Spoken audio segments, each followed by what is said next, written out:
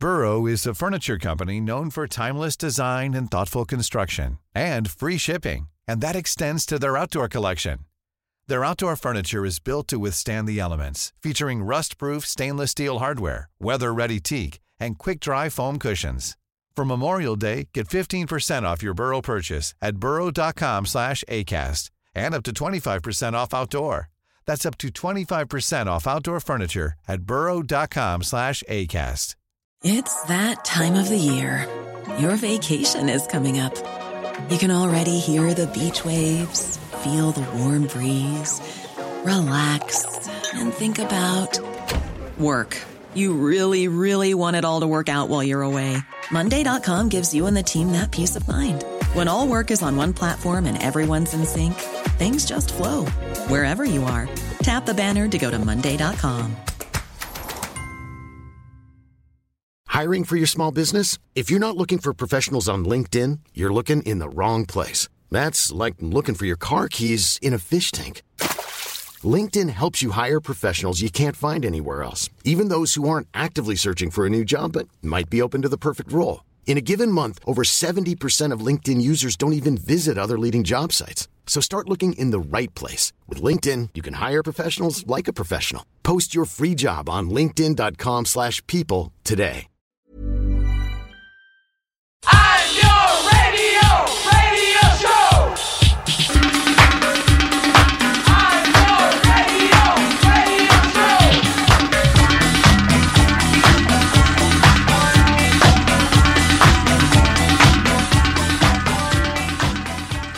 Hello and welcome to the Niall or Nine podcast. On this week's podcast, we will be talking very briefly, like right now, about how Cardi B told the NYPD to suck a fart. Oh my God. Hello. We're also doing tracks of the week from the likes of Kim Gordon, Girl Band, Kojak and Luca Palm and more. And there's more from the Murder Capital. The album of the week is I Have Fears. I'm here, it's Niall or Nine, with Andrea Cleary. Hello. Sorry, I'm still shook from this Cardi B news. I don't know any Cardi B news coming in, and then you just hit me with it right off the bat. Yeah, to be honest, that's all there is. So that's all I wanted to say. That's fine. She told the NYPD to suck a fart after they shut down a back to school charity event. What the hell, NYPD? I don't know, but we'll just leave that there. Okay, go on, Cardi. Good. So, welcome along to the Niall or Nine podcast. We'll be talking about new music and news and what's happening in music at the moment. Another thing happening in music, which was announced today, Billie Eilish became the first artist born this millennium to earn a number one on the Billboard Hot 100. Even though her song Bad Guy has been out for months, apparently it just it knocked Old Town Road off the top, finally. It finally happened. Usurped after 18 weeks, I believe. 18 or 19 weeks. Yeah. Yes, Billie Eilish was born on December 18th, 2001, which is surprising, actually, in the way she's the first one of her generation. You would think there'd be somebody else by this point. You know, she's a young achiever, for sure. Yeah. 2001 seems very recent, though. I mix up things like 2001 and 2011 a lot. I'm like, oh yeah, no, that was back in 2011 is much more recent than 2001. Much more recent. Yeah, when people start, topping the Billboard 100 who are born in 2011, then I'll start getting worried. But yeah, I think with ages, it's always stuff like Italian 90 and things like that. It's like, what was your first World Cup you remember? And people are like, 1998, and you're like, no, this is wrong. Oh, mine is 2001. Was that a World Cup? 2003, 2000 something. No. 2000. 2000, yeah. That was Korea and Japan, I think. No, that 2002. 2002 would have been, 2002. Yeah. I was definitely alive and, self-aware during the other ones, but I wasn't as interested. I think Ireland didn't qualify for any of those ones. That's probably why. Yeah, I think so. And then, did Brazil win? I think Brazil won. France won that one, and maybe Brazil won that. I'm not sure. Well, I obviously don't remember it that clearly No. in the end. But yeah, it's like Italian 90. I was born that year, so yeah. Okay. See, that's where I'm like, difference. Yes. Yeah, there are things that are different. I was 8 when that happened. Oh, okay. You were like prime getting into football age then. Yeah. Well, I mean, everybody was into football that year. Yes. Fuck Scalacci. That's fair. All that stuff. I saw a clip of somebody shared that the 1990 Reeling in the Years is like obviously the best one, and I watched the clip of just some goals that Ireland scored. And I think penalties. It was the match that qualified us for the quarterfinal, semi-final, the second round, I think, was it? something like that. Yes, that was when we played Romania. And we Tomofte against we Bonner. won off penalties, and I was Yes. watching the clip, and I just started crying. I was just so swept up in it. I was like, oh, That I was wish in I was Genoa. alive. Was it in Genoa? Yeah, There you go. Ireland against Romania, a very boring game, 0-0. Yeah, Tomofte against Bonner. there you go. That's it. See, it's ingrained in me now. 'Cause Yeah. I know it all so well. And funny, speaking of Italian 90, at the festival I was at over the weekend, another love story. The very first thing I heard when I came in on the Saturday was Attention Bebe doing a kind of football mega mix. They were doing Italian 90 and Put 'Em Under Pressure and all this kind of stuff as well. So That's a great idea. and actually, one of the band was wearing a Fuck Scalacci t-shirt. So There you go. there you go. I think that dates us all the people that were there anyway. Not me. I'm mad young. So I was at another love story. As many of you, I'm sure, would know if you are familiar with what I'm doing with my life. What am I doing with my life? I have talked about another love story as my favorite festival, and I'm delighted to announce it is has remained my favorite festival. Good. Even though I was only there for about 24 hours or less. I had a great time. It's brilliant. It's so lovely. It's got all those, like, all the things. It's fun. After talking about All Together Now recently and all the problems and issues it had, it's just a completely different beast. It's a tiny festival, 1,000 people maybe or less or around that. Everything is set up all so close to each other. It's in an old manor house in Meath, Killoyne Manor. They use a ballroom and the library and the front room for their venues. They've built a larger main stage at the back in a field. Everything is kind of all around each other. There's a little abandoned chapel that they've kind of turned into an art installation, and some of the acts play out there in the afternoons. There's the Shift Shack, which is where I played, which is kind of basically an outhouse that can fit about 50 people. I at a saw one of stretch. your Instagram stories of that, and I thought that's a lot of people in a I very don't- small space. And like the security guard at the door was just like, just push in there. Go on, just push in. It's like the opposite of every other festival.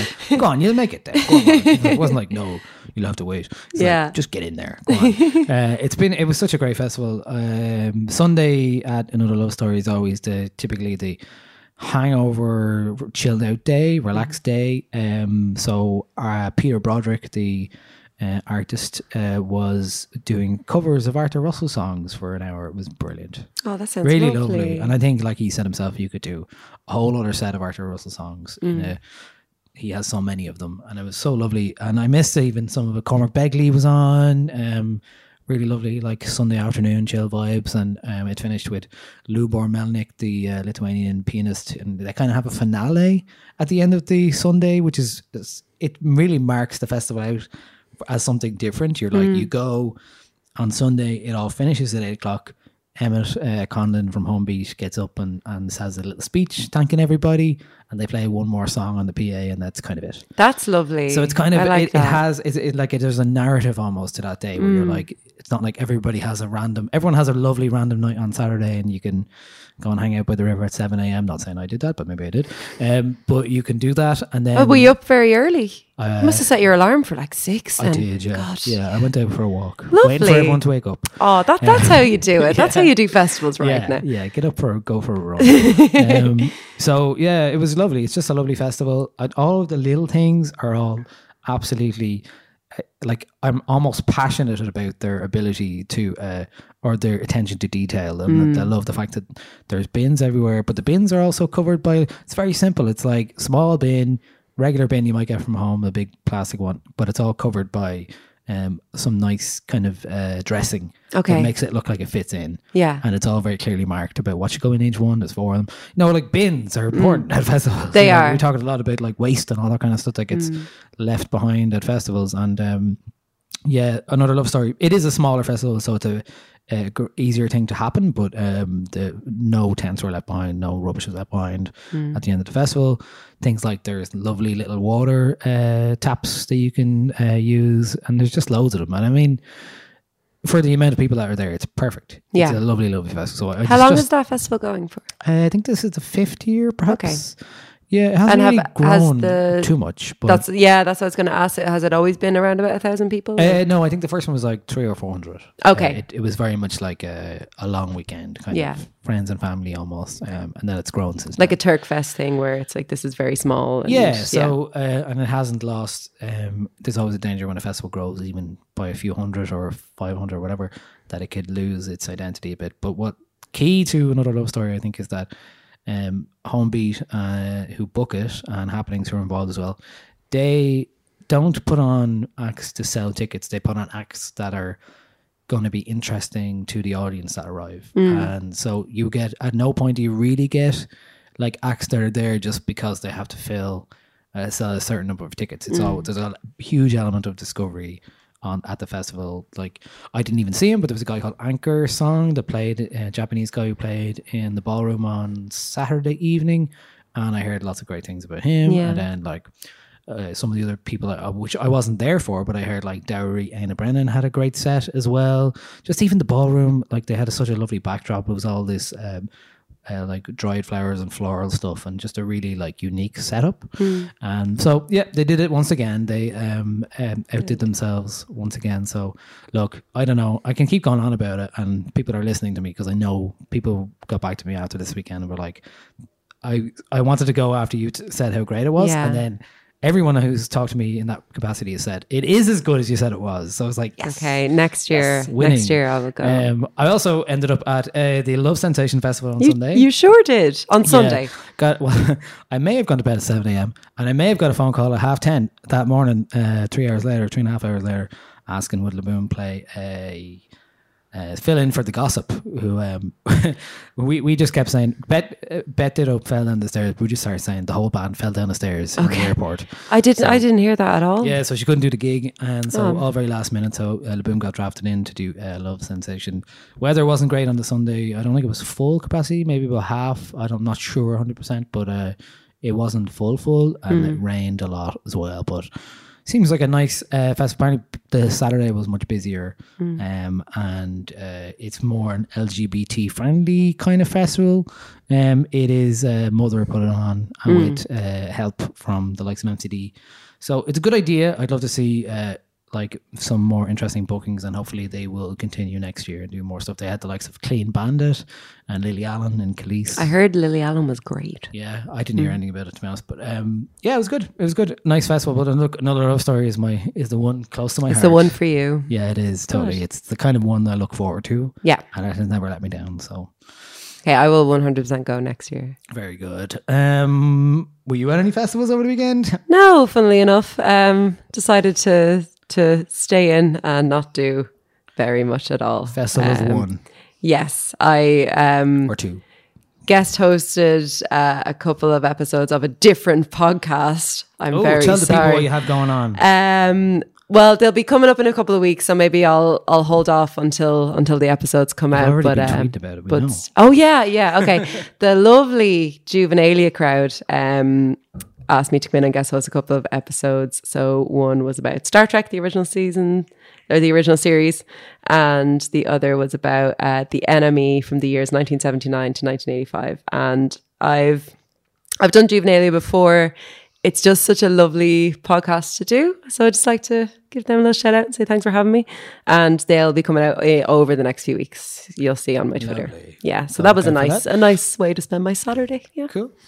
We reviewed the album from Bon Iver last week. I have you been listening to it much since then?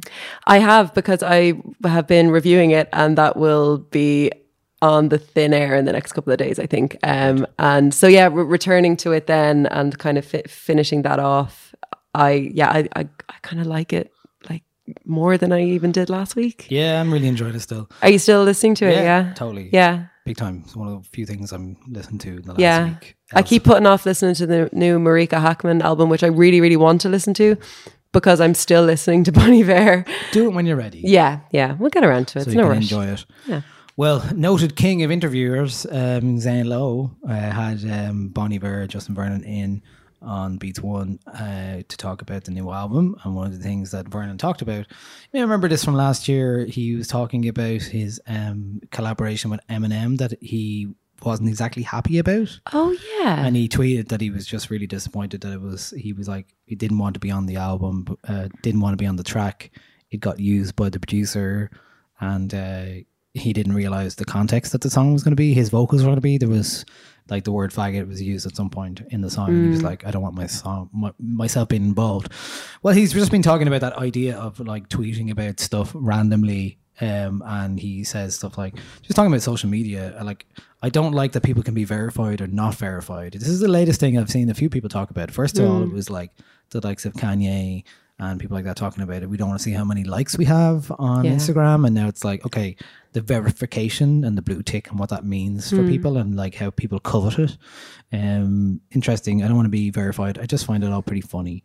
You end up doing shit like somebody told me. I was listening to a podcast where they're like 75% of retweets of people are from people who don't read the articles. I well believe that. And he said, yes, like I've done that. And he's just talking about like that fallout from that tweet. He was like, we haven't really adapted to this. I didn't have a cell phone or the internet really even in high school. So we're all adapting and get pretty ugly. Like I made a huge mess out of that Eminem song and I was just in a car wash and I just tweeted. It's like, what was I doing? Yeah. But I mean, I think he had like reason to be annoyed. At the same Absolutely. time. Yeah. So, you know, I And mean, Twitter is, you know, it's the place where you go when you have to explain yourself or whatever. And yeah, no, I'm definitely with them with the verification thing. I know that it started out as a concept of like, this is a person who might be impersonated a lot. Like you should know that this is the actual verified official person. But now it's not really that anymore. Like, no, I mean, I guess it's lost its meaning in lots of ways. I have a blue tick on Twitter, but literally I think it's because I met somebody from Twitter okay. who I know who like Will you introduce me? recommended that I be given the blue tick. Yeah. Yeah. But like, Yeah, then it's a again, funny you know, one, isn't it? some people have started like fake Nyler profiles. So Okay, in that fair. regard, you'd be like, it'd be nice to just have that there for all, so people know it's the official one. So it does have some level of Yeah, it definitely has its use. I But think it's when people go after it for like some kind of validation reason is when it's a problem. I've actually been I listened to a podcast called Why'd You Push That Button, which is about like social media, like little things like that about social media. They did a whole episode about verification okay. and blue ticks and why people wanted them. They talked to loads of people about it, and then they talked to like Instagram and Twitter, people who work for them about the process and all that kind of stuff. So there's been a few of those. I've been thinking about it a lot recently, so it's just funny that it came up in that a very relevant conversation at the moment. I didn't watch the Zane Lowe interview. Is it good? I didn't watch it either. Okay. It wasn't relevant to my interests. Yeah. I find him it's kind of a hard interviewer to watch sometimes, but I did love think his. He gets good stuff out of people, but Yeah. just you have to watch him Yeah. talk. His one that he did with Tom York after Anima was excellent. And they both, like, he was clearly just kind of losing his mind a bit that he was interviewing Tom York, who I think is like a hero of his. But once the two of them settled into it, it was actually grand. He sort of calmed down a little bit and it was grand. So yeah, I'd recommend that. I'll watch the His Bunny Bear one with one. Billie though. Eilish last year was worth a watch as well. Oh, really? So, yeah, I mean, Yeah. he does. He can be good at interviews. Yeah, but I think I just remember him from MTV and feeling like he was maybe a little bit awkward then, but he's obviously gotten I think it's better. more a case if you feel like he's trying, for me anyway, he's trying to insert himself into some of the conversations. Okay, right. when he shouldn't yeah. be. you Yeah, know, like, yeah. something Oh, he's a like that. really good one with Father John Misty, actually. Really, really good. yeah. And Josh Tillman is like But he just gives very gives good forthcoming. interviews anyway, He right? does, but he's like he's particularly forthcoming and willing to engage in this because Zane Lowe's asking like actual intelligent questions about like philosophy and stuff. It's all really like two wanky guys talking about like Kant, but it's worth a watch if you're into FJM for sure. Very good. Two things that jumped out at me this week from the world of pop music especially is that Cheryl Cole's waxwork was removed from Madame Tussauds because she's apparently no longer relevant. Amazing. That is all I'll say about that. Apparently that is what they said. They took her out of the museum. Apparently they rotate these people all the time. Yeah. Though she is not But I currently relevant. I just love that A, somebody inquired about where she was, and B, they were like, well, she's no longer relevant. So it's fantastic. Bit harsh, but there you go. Nah. In Taylor Swift news, you know the song that she had out, Me, that we I saw that awful moment in it where she's like, hey kids, Yeah. spelling is fun. So this is the 21st century, you know, an artist can respond to criticism and then take something out of their album. So this is what's happened. She has taken out the insufferable "spelling is fun" bit out of the It's song. the worst part of the song. You can't spell awesome without me. Hey kids, spelling is fun. That whole is no longer song- going to be on the album, apparently. No. So there you go. The song shouldn't be on the album. It's garbage. I haven't listened to any of the other singles that have come out around the album. I'm going to wait until Friday and see what the sus is with the actual album. It's out Friday, is it? It's out Friday, I believe. 99% sure it's Friday. And then I guess it's Swiftie season again. Yeah. Here we go. Okay. In the complete opposite to Taylor Swift season, Neil Young did an interview with the New York Times, and like a few years ago, he had this whole audio format that he was trying to peddle, and this like MP3 player, for want of a better word, basically audio player called Pono, I believe it was called. So it was a lossless quality audio player, especially designed not to lose any of these. So anyone who doesn't know, quick one. MP3 files are compressed, so they lose some of the information that we cannot hear in our, we can't detect, but maybe our bodies could if you were playing stuff at very loud volumes. So some of the information is compressed and discarded. So a lossless file is all of the information from the original recording file present and correct. So people who have very good hi-fi sound systems and high-end audio equipment, like the lossless equipment. Same with DJing, for example. Like you always try and get at least a 320 MP3, which isn't lossless, but like as close as you can get it in terms of compression. So, or a WAV file.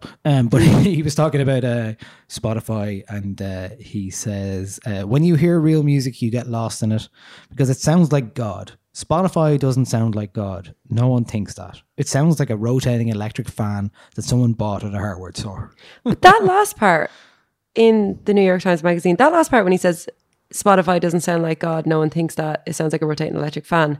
That's the writer saying that. Oh. Yeah, so I took umbrage with this. I was like, who is this guy? Like, so Neil Young says, Sorry, yeah, it sounds like God. And then the writer's like, yeah, you're right. Spotify is shit. It sounds like an electric fan. It's like, no, it doesn't. Like, don't be silly. Don't be a silly Billy about it. All right. I thought that was Neil Young going hard. Well, no. Neil Young still goes in quite hard, but the author of the piece, David Samuels, is just like hard agreeing at every single stop in it.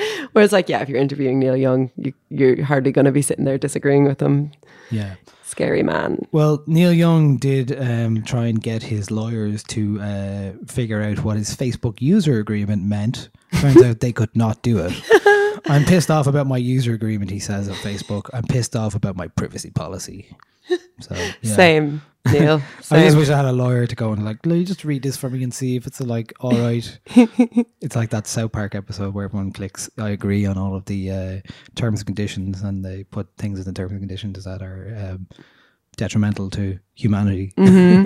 I recently was about to download an app. My friend recommended it to me. It's kind of silly app about like horoscopes and stuff.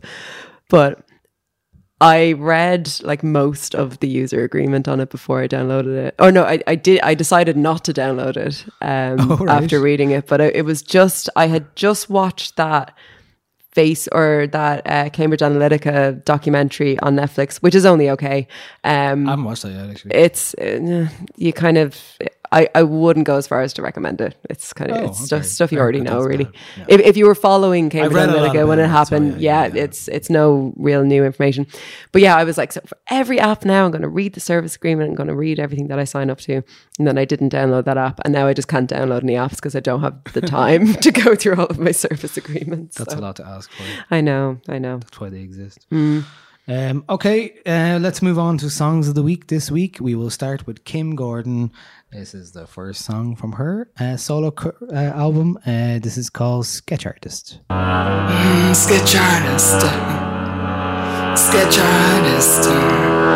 And the wind chimes strike, your dead stare strikes, and the wind chimes strikes, and your dead stare like an omen in the day, in the sunlight, dreaming in its head. Aliveness is a projection effect.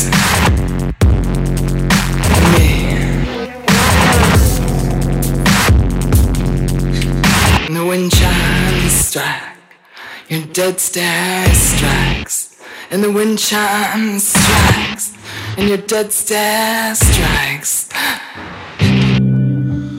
That is Kim Gordon, obviously, of course, of formerly of Sonic Youth, who was recently in Dublin to launch an exhibition and play a solo set, which I wasn't at, but I would imagine some of the music was like this because apparently it was very kind of drony, improvised stuff. I guess this is kind of different vibe than what you may expect, but I guess Kim Gordon is the kind of artist who can do whatever she likes, and has the I guess capacity and resources to do that. This is from an album called No Home Record, to release on October 13th on Matador. Are you a Kim Gordon fan, Andrea? Yeah, I like her a lot as an entity who exists in the business and this kind of In the biz, you know, You know Kim's in the biz. Kim. But I think she's a really, really interesting character. So I was excited when I saw that she released this and that she has an album upcoming. I suggested this for one of our songs this week because with the amount of times I've listened to this song, you'd think I would have decided whether or not I like it by now, but I can't land on it. I'm like, I find it interesting, sure, but I can't ever see myself in a situation where I'm like, oh, I definitely need to throw on Sketch Artist. So I think it's one of those where it will probably work beautifully in an album. It'll probably just slot in and it'll make complete sense. But for now, I'm at a loss as to how to feel about it. It's the opening track on the album, so I'm not is sure. it? Yeah, Oh, yeah. Jesus. Yeah, so could be setting the tone for the album. There is another song off it which is not as harsh or industrial, but is a similar vibe. So yeah, maybe it's that's what you challenging expect. for sure, which is good, I think. Yeah. But I maybe I'm just not up to the challenge quite yet. I'm not up to the challenge. No, I'm tired. It's Couldn't been be a long arsed by week. the challenge. Okay, well, speaking of challenging, we have our second song of the week is from a band called Girl Band, and it sounds like this.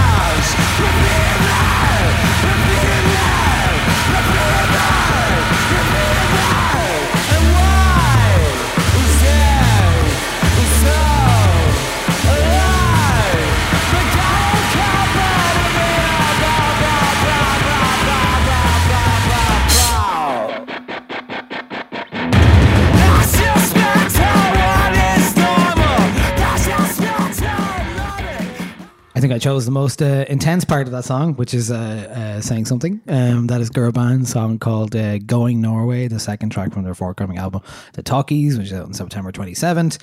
So this is the second track we've heard from Girl Band since Shoulder Blades came out a couple of months ago. We were just looking at the lyrics to that song there, and as you may expect, don't make immediate sense. But No, they will require time, I think. yeah. I like this song. I like Girl Band anyway. I think they're just like an interesting proposition. It is that kind of level of intensity and like, what would you call it? It's like discombobulating in the best possible way. It's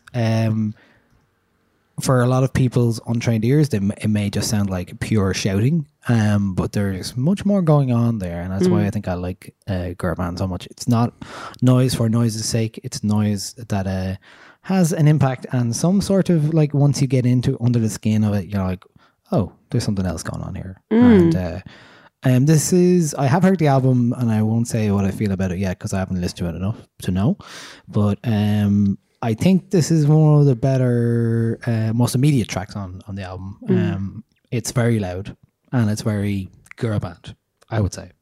That's how I like them. So I definitely agree that, you know, the more you dive into them, the more you get out of it. But I love girl band for the immediacy of the impact that their music has on you. And I find it hard to put my finger on it. I remember when I saw them in Vicar Street, the last time they played Vicar Street, I was just completely bowled over by how much I was responding to what I was hearing. Like just like physically in that, like I couldn't stand still. It was so jittering and affecting and like I said, immediate. And then also emotionally, I was like, this isn't usually the kind of thing that affects me emotionally, but I was just like, I don't know whether to cry or mosh. Like, I don't know what's going on with me. And I absolutely get this from this track. I love this track. Like when it came out and I listened to it first, I just kept going back and like replay. And it hasn't lost any of its kind of urgency or impact for me. I'm like absolutely mad about this track. Love it. I think that's what I'm trying to get at there by saying about it's a very primal music, girl band, and I think that's why maybe we respond physiologically to it, because it's very much like it feels like a primal scream. It's music that makes you break out in a sweat, even if you're sitting on a bus. Like, do you know? And I think like a lot of loud music goes for that vibe, but this does it in a way that is just so like it is so primary almost. It's so like basic in a really nice way. It's like it's accessing parts of your brain and your the flight or fight response almost. It's I think that's it exactly. Yeah, like, that's why it is such a strong feeling when you listen to girl band, because they have tapped into something very unique and very primal. So that's my review of girl band. Yes. Don't need to talk about the album now. I know it is a great song. I haven't watched the video yet, actually. Video's fantastic. Is it? Yeah, Bob it's really, really Gallagher great. did it once again. Yeah, just keeps knocking them out of the park. Video's really, really fantastic. It's great. I would expect that. I must give that a watch. That is girl band. The song is called Going Norway. Up next, we have a song from Kojak and Luca Palm from their Green Diesel mixtape coming out on September 6th. This is called Airbnb. I'm putting the jeans in the bathroom, tongue in your cheek for the chit chat. Boy got a dip, told her I'm gonna be back. Beano roses when I visit, fuck it, Tokyo to go the distance. Hoes and took a photo, pictures of you on my Motorola. Airbnb, that's where I'll be, city for a day. Then I'll spend a week, girl made me stay. Ay, Airbnb, that's where I'll be, city for a day. Call my celly, please, sway me not to leave. Ay, keep the kush on me like a couch, baby. Hands up in the crevice from the phone, of spirit doing. Ay, keep the push on me, keep the squad going, keep the wheels in motion. Time is money, you don't wanna waste mine. Keep the pouch on me like my pants lost pockets. Got my passport photo and some gold around your neck. Keep my past on this, I'll be learning how I'm living. Make mistakes with other women, keep me safe up in your... That's Kojak and Luca Palm. The song is called Airbnb from their forthcoming Green Diesel mixtape. They're doing some tour dates together around this. They started out doing 4 songs as a kind of collaboration, and then ended up with like 11 tracks. So they're releasing an EP mixtape kind of thing. As a result, they have both been on each other's tracks in the last couple of years. Interesting to note. I don't know if this is part of the Kojak discography officially, or if this is like a Kojak and Luca Palm together, so it's a once-off thing. I like the production of this. It's very markedly different to the earlier Kojak stuff, where it was more like jazzy kind of hip hop beats, and more of the kind of stuff that Luca Palm has done recently. So I like this a lot, and I think this is showing a nice progression for both of the artists. They're both very good at just whispering almost over a beat, whispering and mumbling over a beat. Song is called Airbnb. Dre, what do you think of it? Yeah, really, really like it. I do love when Kojak kind of embraces jazz and stuff. So, but this is a nice surprise. It's a nice change to hear from him, and yeah, it goes a lot harder than the Soft Boy going harder than before, and I do like it. I think it works really well, and they managed to be kind of smoothie but also witty, and that you completely just expect that from these lads, like just very kind of funny, but also aware and tapping into stuff that is just really on the nose. And yeah, I'm a really, really big fan of this. Yeah, it's really good. Yeah. They say, well, I think the MO seems to be, according to Kojak, is banging fucking tunes. Yeah. So that's what this mixtape is going to be about. Green Diesel, also a good name as well. It is a good name, isn't it? yeah. I do like that. Kojak is supporting Slow Thai around Europe this October, so that's a good show for him, and good for anyone going to see those shows. Yeah. Slow Thai Intense. himself was supporting Liam Gallagher, which is a bit weird. But anyway, that's a separate issue. Why me? Why not me? LG. Something else that is a good song title or title this week is our next track from Mixon Fairbanks. It is called Ground Control and Major Toms.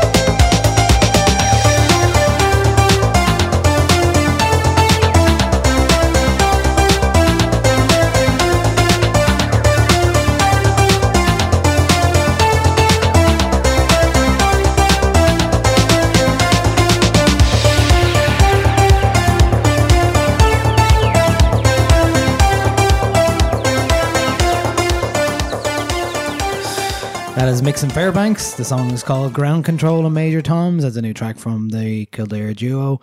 It got released on Friday. It was being supported by Pete Tong and others. I actually heard this. I know the love story from one of the DJs, so nice to hear. These lads are really good at making this kind of melodic disco edited kind of music. This actually track reminds me a lot of the most recent Crystal Clear tracks as well. I just think they're really good at what they're doing, and I hope in the next while they will break out of Ireland a bit more, and tracks like this will certainly help, and being played on the likes of Pete Tong will certainly help, and playing festivals in the UK and all that kind of stuff. So I think they're primed for much greater things in the dance world. Dre, what do you think it is? A good, wholesome, boppy good time. A good, wholesome, boppy good time. Yeah. Put it on the press release, lads. That's what you can say. That is Mixon Fairbanks. Yeah, I just really like them. They did it. They're just such good producers. Yeah. And they did a great mix for us back about 2-3 years ago. It was a really clever idea. We were doing the 909 mix series, and they did all the songs were just songs that featured the Linn drum. Which is like the drum machine that like Prince would always use, and so it's just like a very particular drum pattern sound, and it was like just a really lovely 35-minute mix of all these 80s tunes that had this Linn drum in it. That's really cool. So you can listen to that on the website, and yeah, that's from Mixon Fairbanks. Song is called Ground Control and Major Toms. So time for our album of the week. We are going to talk about the debut album from the Murder Capital. It is called When I Have Fears. They are James McGovern, Damien Toot, Carl Roper, Gabriel Paschal Blake, Dermot Brennan, and they are a very buzzed about band at the moment. So let's have a listen to the opening track from their album. This is called For Everything from When I Have Fears from the Murder Capital.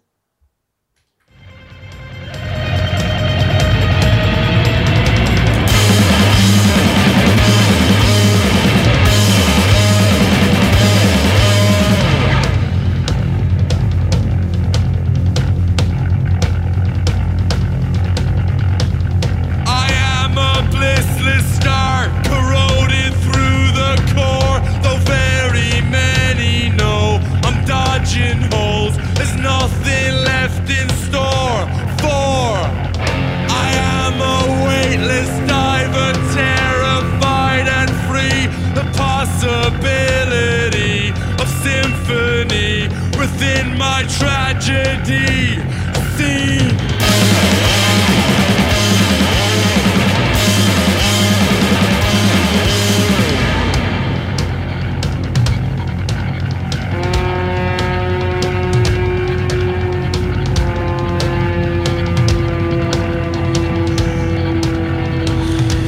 As a flavour of the opening track from the Murder Capital's album, When I Have Fears. So that came out last week at the time of talking, because we're talking mouthy words right now on podcasts. We are. It is apparently doing quite well in the UK charts and might be in the top 10 UK charts and looking like it could maybe make number one in the Irish album chart. Does that mean anything these days? I don't know. But anyway, it's an indication that the band have made an impact in a very short amount of time.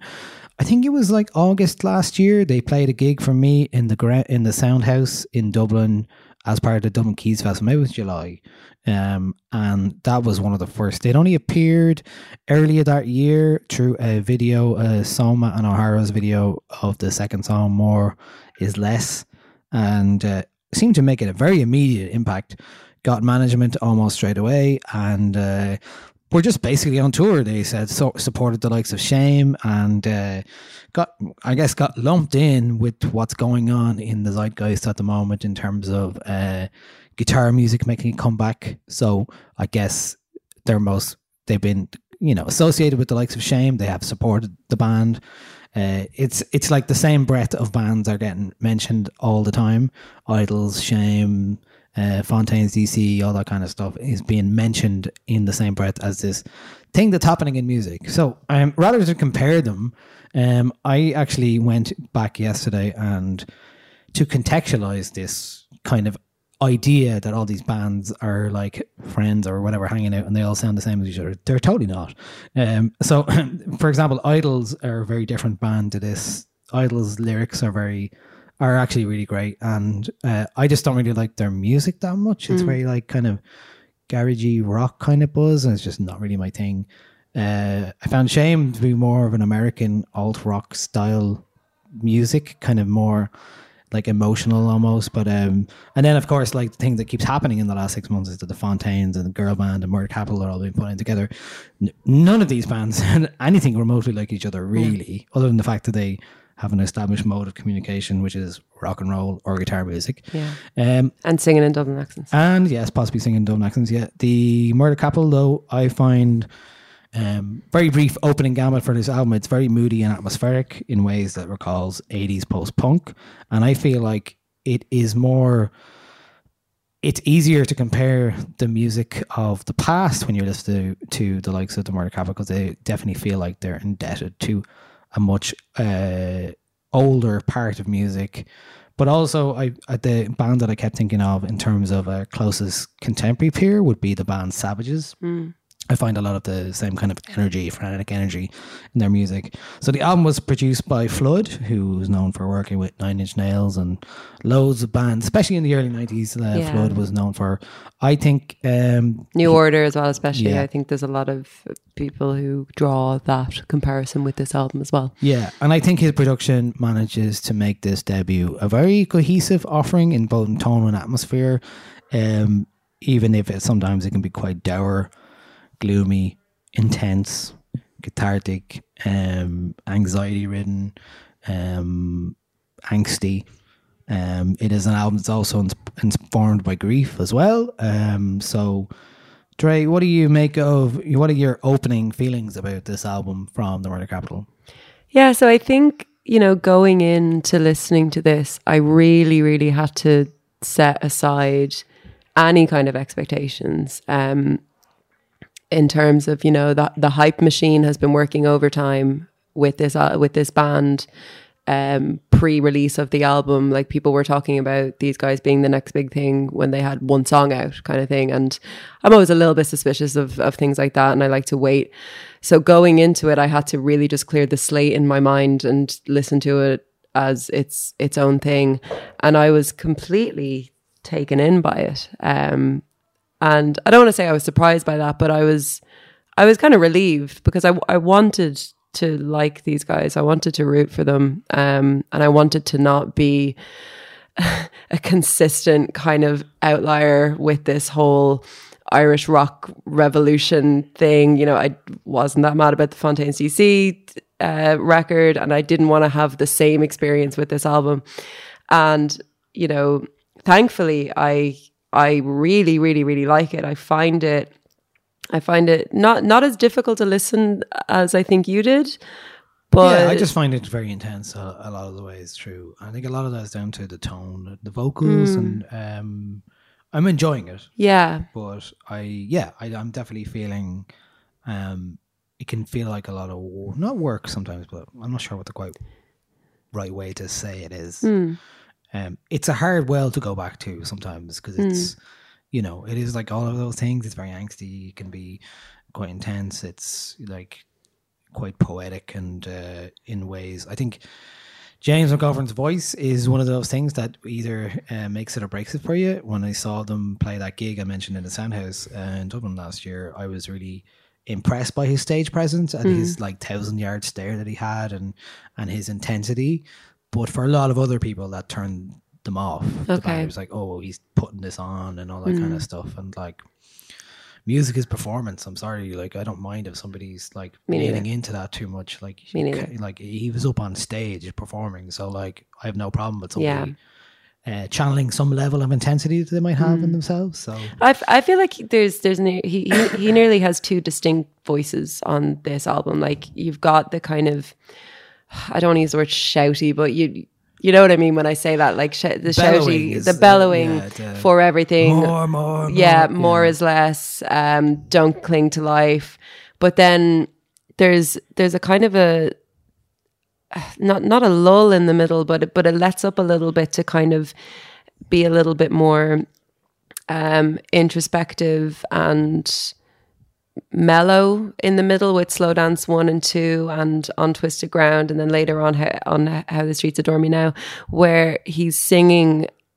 Well, first of all, he's singing, not kind of shouting, and it's a much, much lower register, and I find that tone of voice really interesting and really engaging. When he does tap into that, I find it a lot more accessible.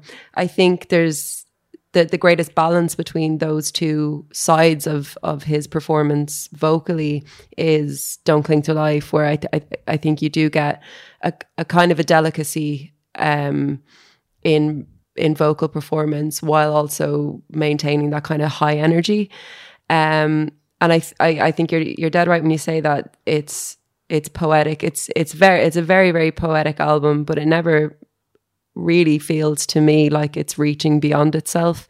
I feel like there's actual fresh ideas here about grief and about loss and about anxiety that, you know, just aren't making or driving home the same point as every other band who sings about grief and loss and anxiety. I think there's actual new good.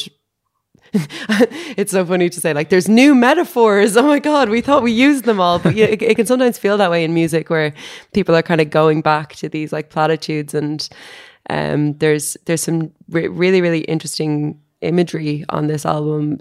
Some of it can hit you like a ton of bricks right away, and others I personally found would kind of sit with me for a couple of days, and then when I returned to the album, I'd be like, oh, I get that now. I get that because that's happening, and then I think musically it's interesting, it's complex, it's again not like anything else that is being hyped up as the revolution of Irish rock music at the moment. It's definitely much more indebted to the past, but managing to still kind of sound like I love that sludgy, drudgy bass that runs through it. It's so heavy.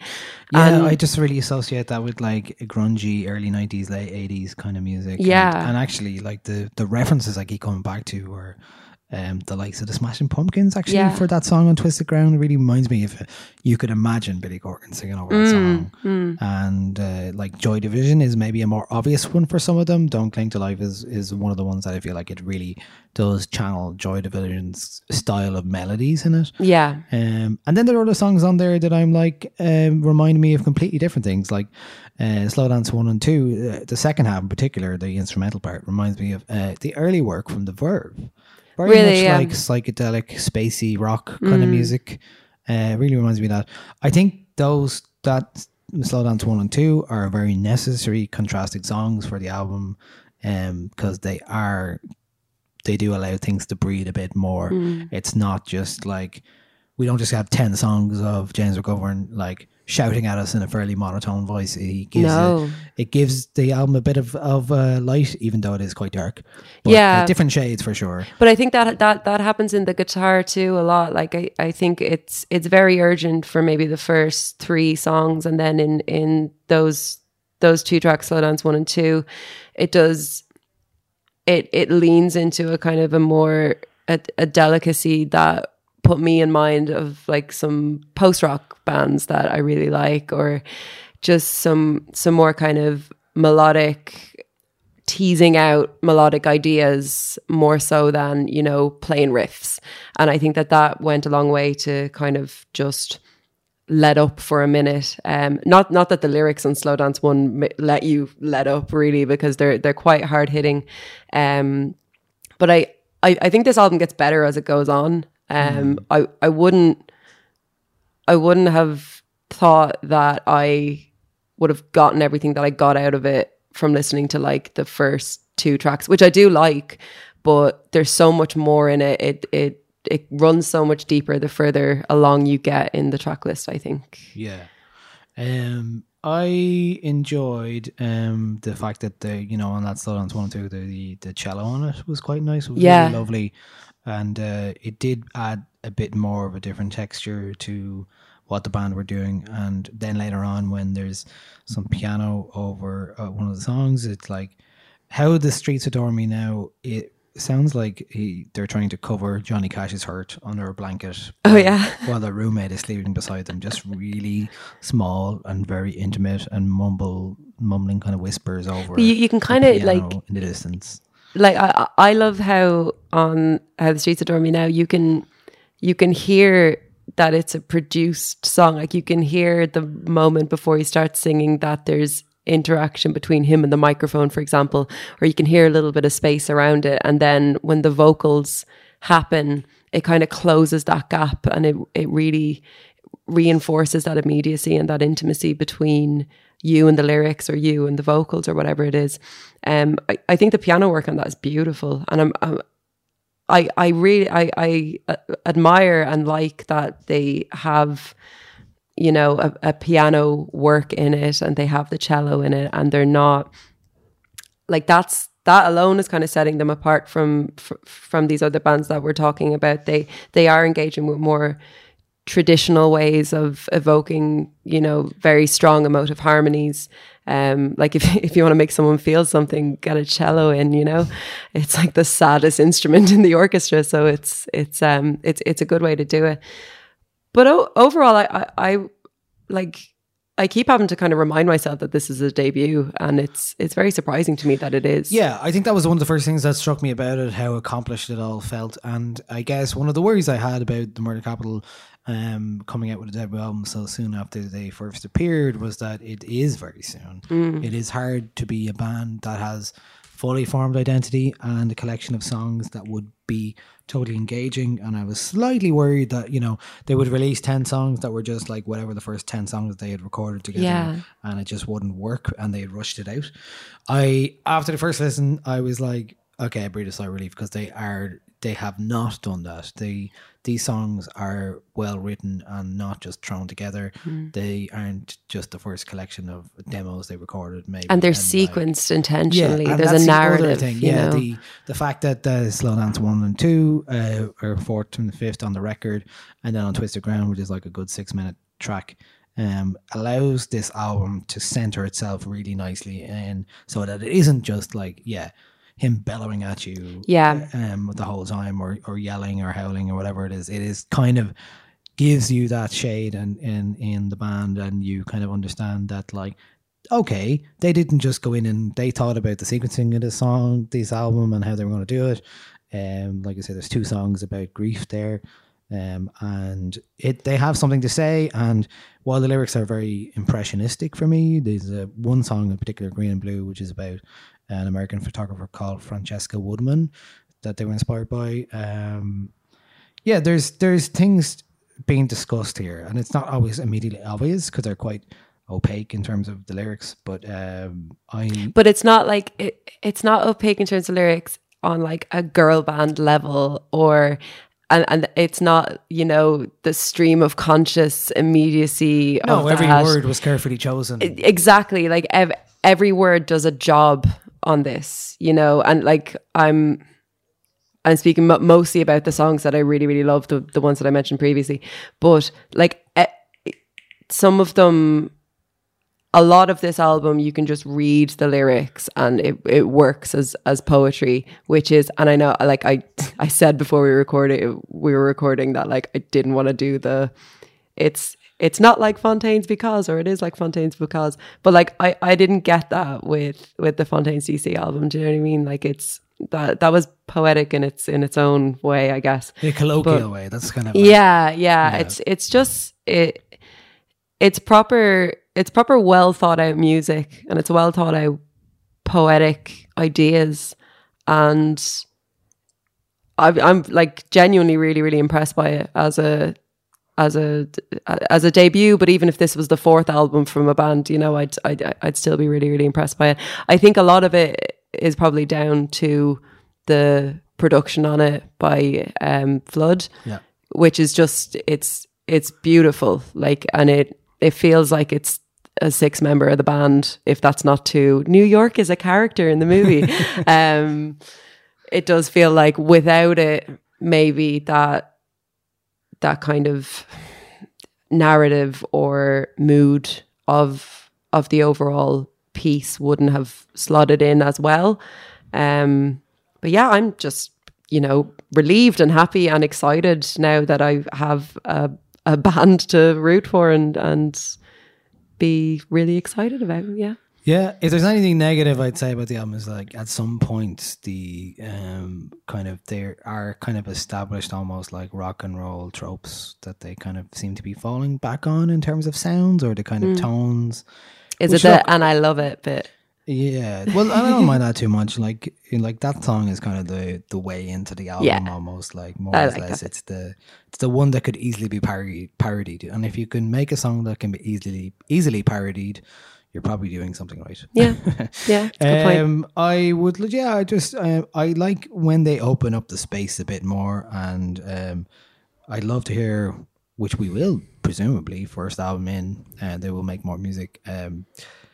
Hear what kind of nuance they can find in those spaces to make themselves stand apart. Because I think there's still a lot of the music here that is indebted to what came before. They just do it really well. And I think that maybe they're like one of... I think you're right about the production. The production works really well on this album, and that hangs it all together.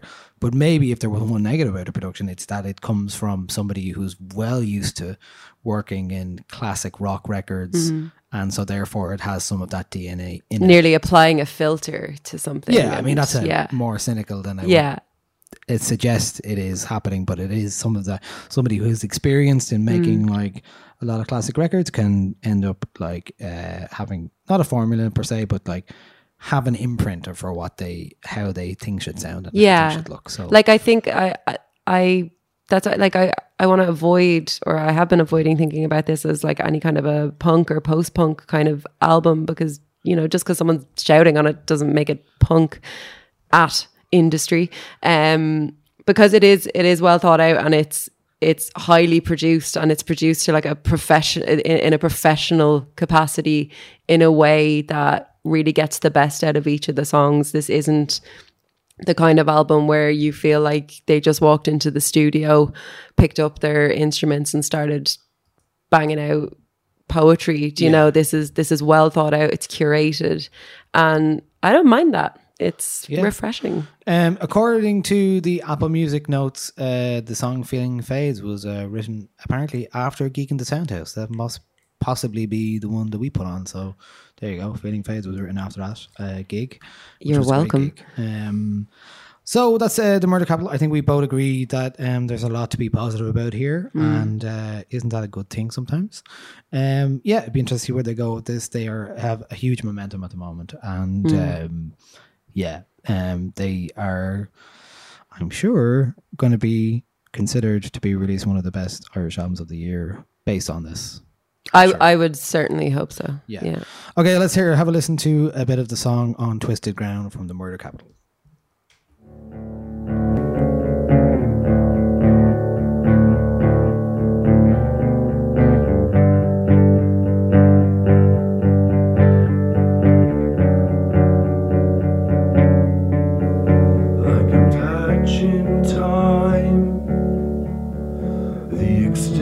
Of this could erode all sign of the evidence. So the question now, will we always be on the twisted ground of a horrid dream?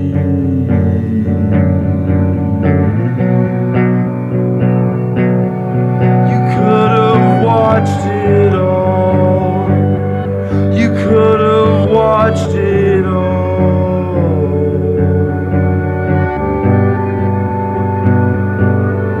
You could have watched it all. You could have watched it all. You could have watched it all.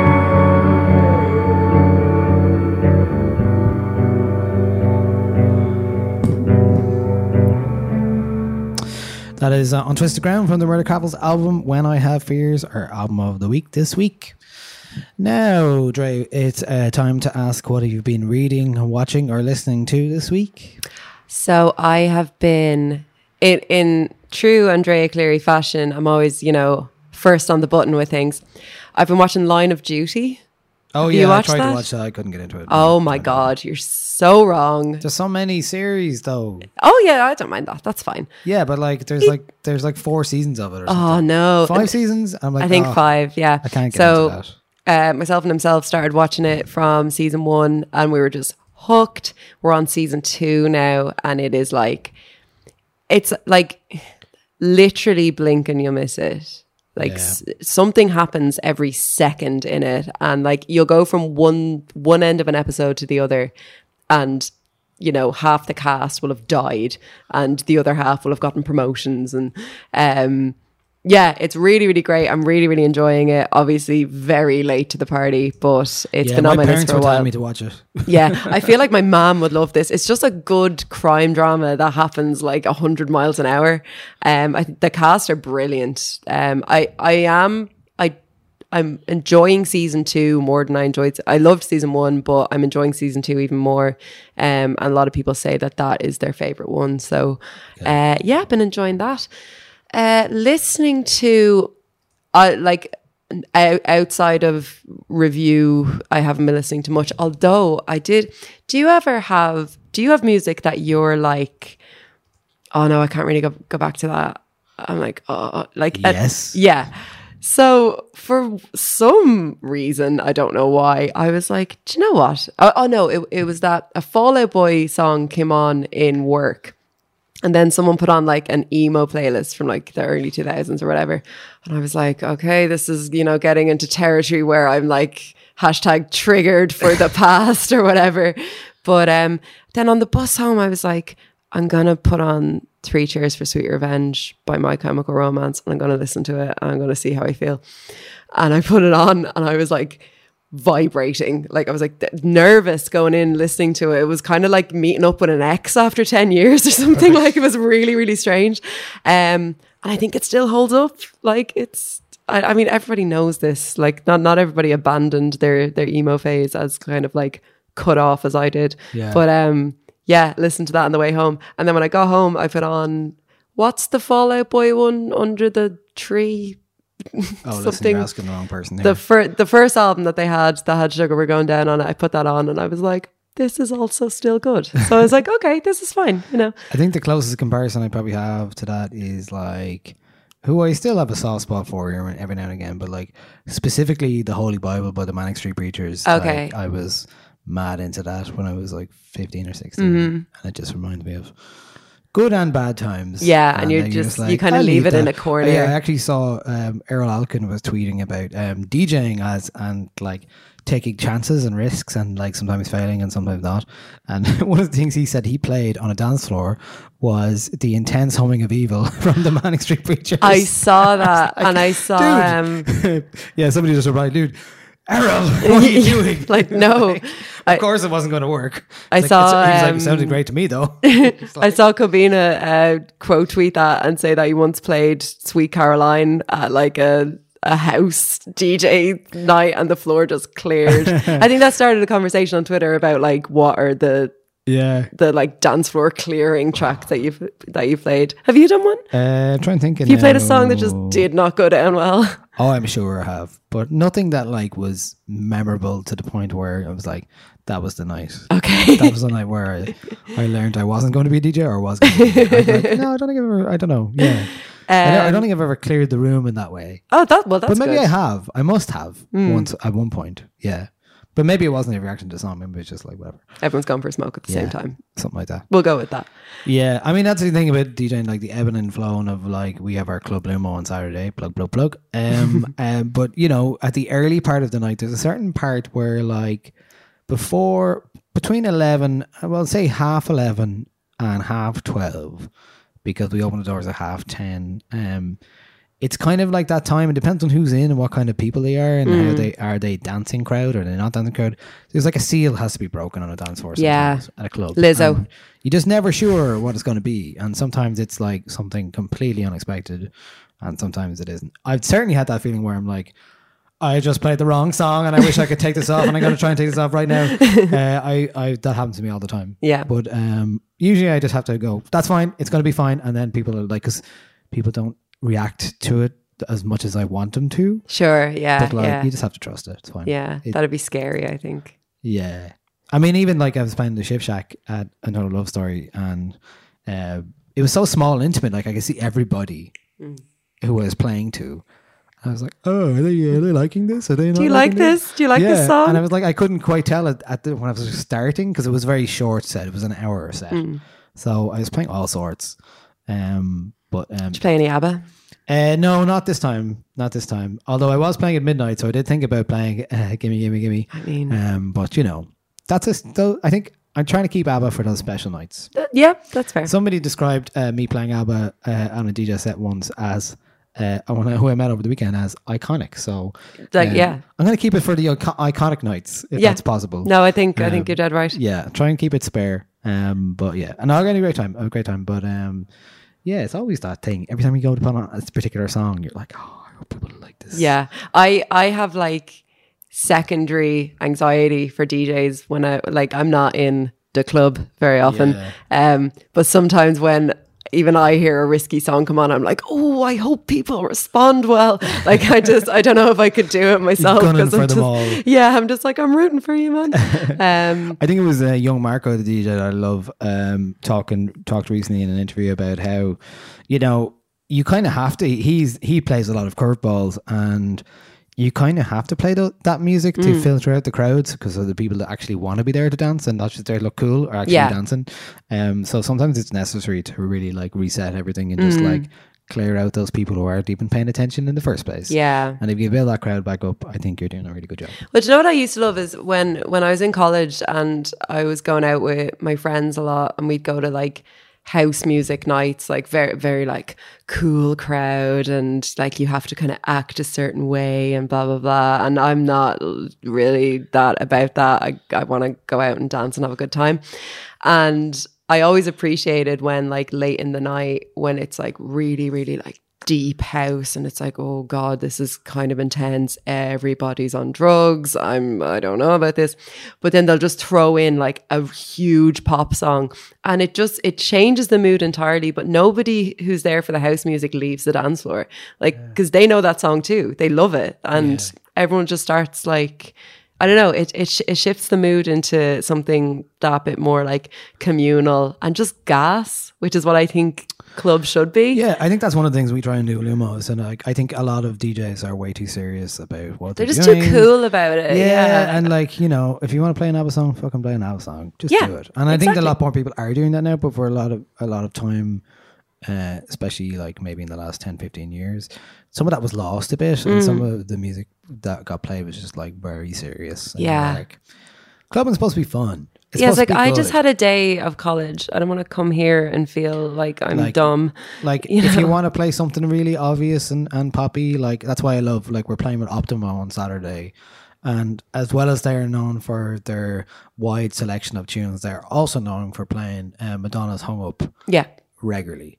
So it's like one of those things. It's like just own it. Just play it. Make just it your thing. Fucking play it. Like so.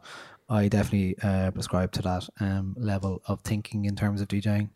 And that's kind of what we do with Lumo. That's kind of the vibe. It's like you're supposed to, like, nothing is off the cards. Yeah. Nothing is off the table. And at Spacer too. I remember when I was at Spacer, there was an El ABBA. Oh yeah. And everyone lost their damn mind. What else did we play like recently? Like, I mean, I guess with Lumo, like we definitely try and play some of those songs. Like we had a Christmas night where the last song was The Power of Love. And at first, the Christmas song. Yeah, I was really confused at first because he said, I'm going to play Power of Love. And I like just went to the other Power of Love. The other one. Like, why? And then he played it. And like, I distinctly remember Simon played it. And he was getting that feeling where he thought this was not going to work. Yeah. And people are not getting it. And he was playing it on 7-inch and he went to pull it down and turn it off because he thought it wasn't working, and it was just coming into the chorus. And just as he pulled it down, everybody started singing the chorus, and he was like, "Whoop, back up again." He was like, let the chorus run, like everyone sang it, power, and he was like, "Great, this is working. We're back in." So yeah, it's those kind of things. Like those are the excruciating like minute and a half before the chorus hits in. You're like, are people into this? I don't know if this is the right thing to do. And, so that's this is another aside actually, but I remember Annie Mac did a set in somewhere, I'd say about 3 years ago on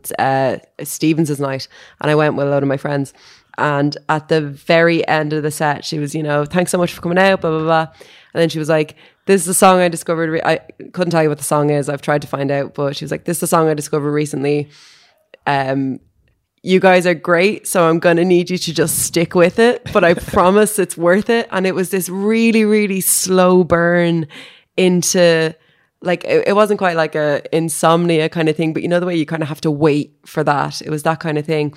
And because she was upfront about it, because she asked people, she was like, just stick with it. It'll be worth it in the end. Everyone by the end of it was just going nuts. And I really appreciated that kind of interaction and being like, I got you. Yeah. I haven't let you down so far. So yeah, I love that. I thought that was really cool. It's about trust. That should be one of the things that a DJ is known for. Just trust them, especially if you're there and you're paid in. Yeah, for sure.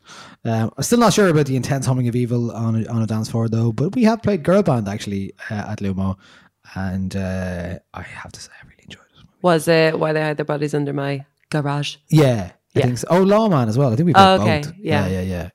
So I think that's happened. I really enjoyed that. That's fair, I think. So yeah, that's what I've been doing this week, just DJing mostly. And so I haven't really been watching or listening or doing anything else. So that's fair. Listening to the Murder Capital album. So that's kind of it for me this week. Anything else you'd like to talk about? Actually, I do want to shout out something I not have been reading, but something I read. I might be a week late on this, but Dave Hanratty did a interview with Clown from Slipknot, who's one of his like personal heroes. He did it for Joe.ie, and I was just really impressed by the interview. I thought it was really well done, and would recommend going and reading it, whether you're a Slipknot fan or not. I think it's worth it. Yeah, read that yet. It's great, really good. Right. I'm afraid of the clown, and like I'm afraid of all clowns, but I'm afraid of that clown particularly. It's okay. It's not a video. No, but the way they have it is that like when you're scrolling down through it, it's text like over an image sometimes, and it's just an image of the fucking clown. I'm really afraid of him. I hate him. But great interview. Yeah, very good. Very random thing that happened to me over the weekend. Oh, come on. Lucky's on Mead Street. Somebody in our group is not a fan of birds in general, and, like pigeons, just birds right. generally. And there was a guy that came into the smoking area. He had a parrot on his shoulder. And I love Lucky's. You're like, don't look now, but there's a bird over there. It's on like a little leash on his shoulder. Did he freak out? Strange. Your friend, not the bird, or the bird? Yeah, she wasn't delighted about it. But, okay, fair. Yeah. Anyway, yeah. Just the random things to get in pubs and Mead Street. Yeah. Yeah. Okay. There you go. Yeah. So that's it for the 909 podcast this week. I think we did really well last week, apparently, in terms of numbers. So thanks for subscribing and listening and all that kind of stuff. Thanks, guys. We do appreciate it. And we will be back next week for sure. Yes. I'll be here. I'll be here too. We hope you'll be here, listener. Yeah, so we'll be back talking next week. I'm not sure what we're talking about next week. We haven't decided yet. Maybe Taylor Swift. Maybe. You don't know. But yeah, we'll be back next Thursday in your feeds, I presume. And that's it from us this week. I'm going to leave you with a track from a new artist called Fozza. That's Fozza. The original name of the artist is Luke O'Brien. He's a musician, a musician and a producer from Dublin. And this is a great new song I heard from him. I really liked everything he's done so far. It is called Coconut. And thank you for listening. Andre, thank you for being here. Thank you. And yeah, news on loads of exciting stuff. More coming soon. Yes. More. Okay, here's Fozza with Coconut. Bye.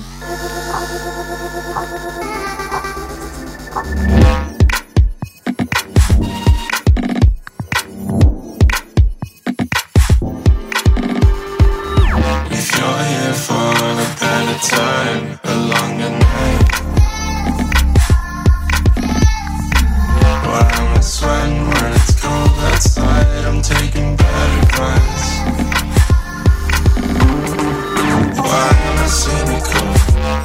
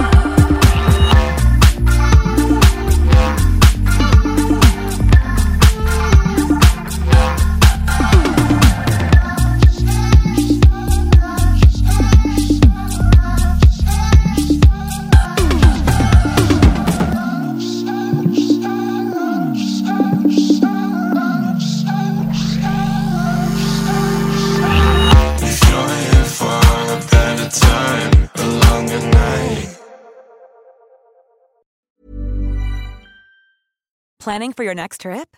Elevate your travel style with Quince. Quince has all the jet-setting essentials you'll want for your next getaway, like European linen, premium luggage options, buttery soft Italian leather bags, and so much more. And is all priced at 50 to 80% less than similar brands.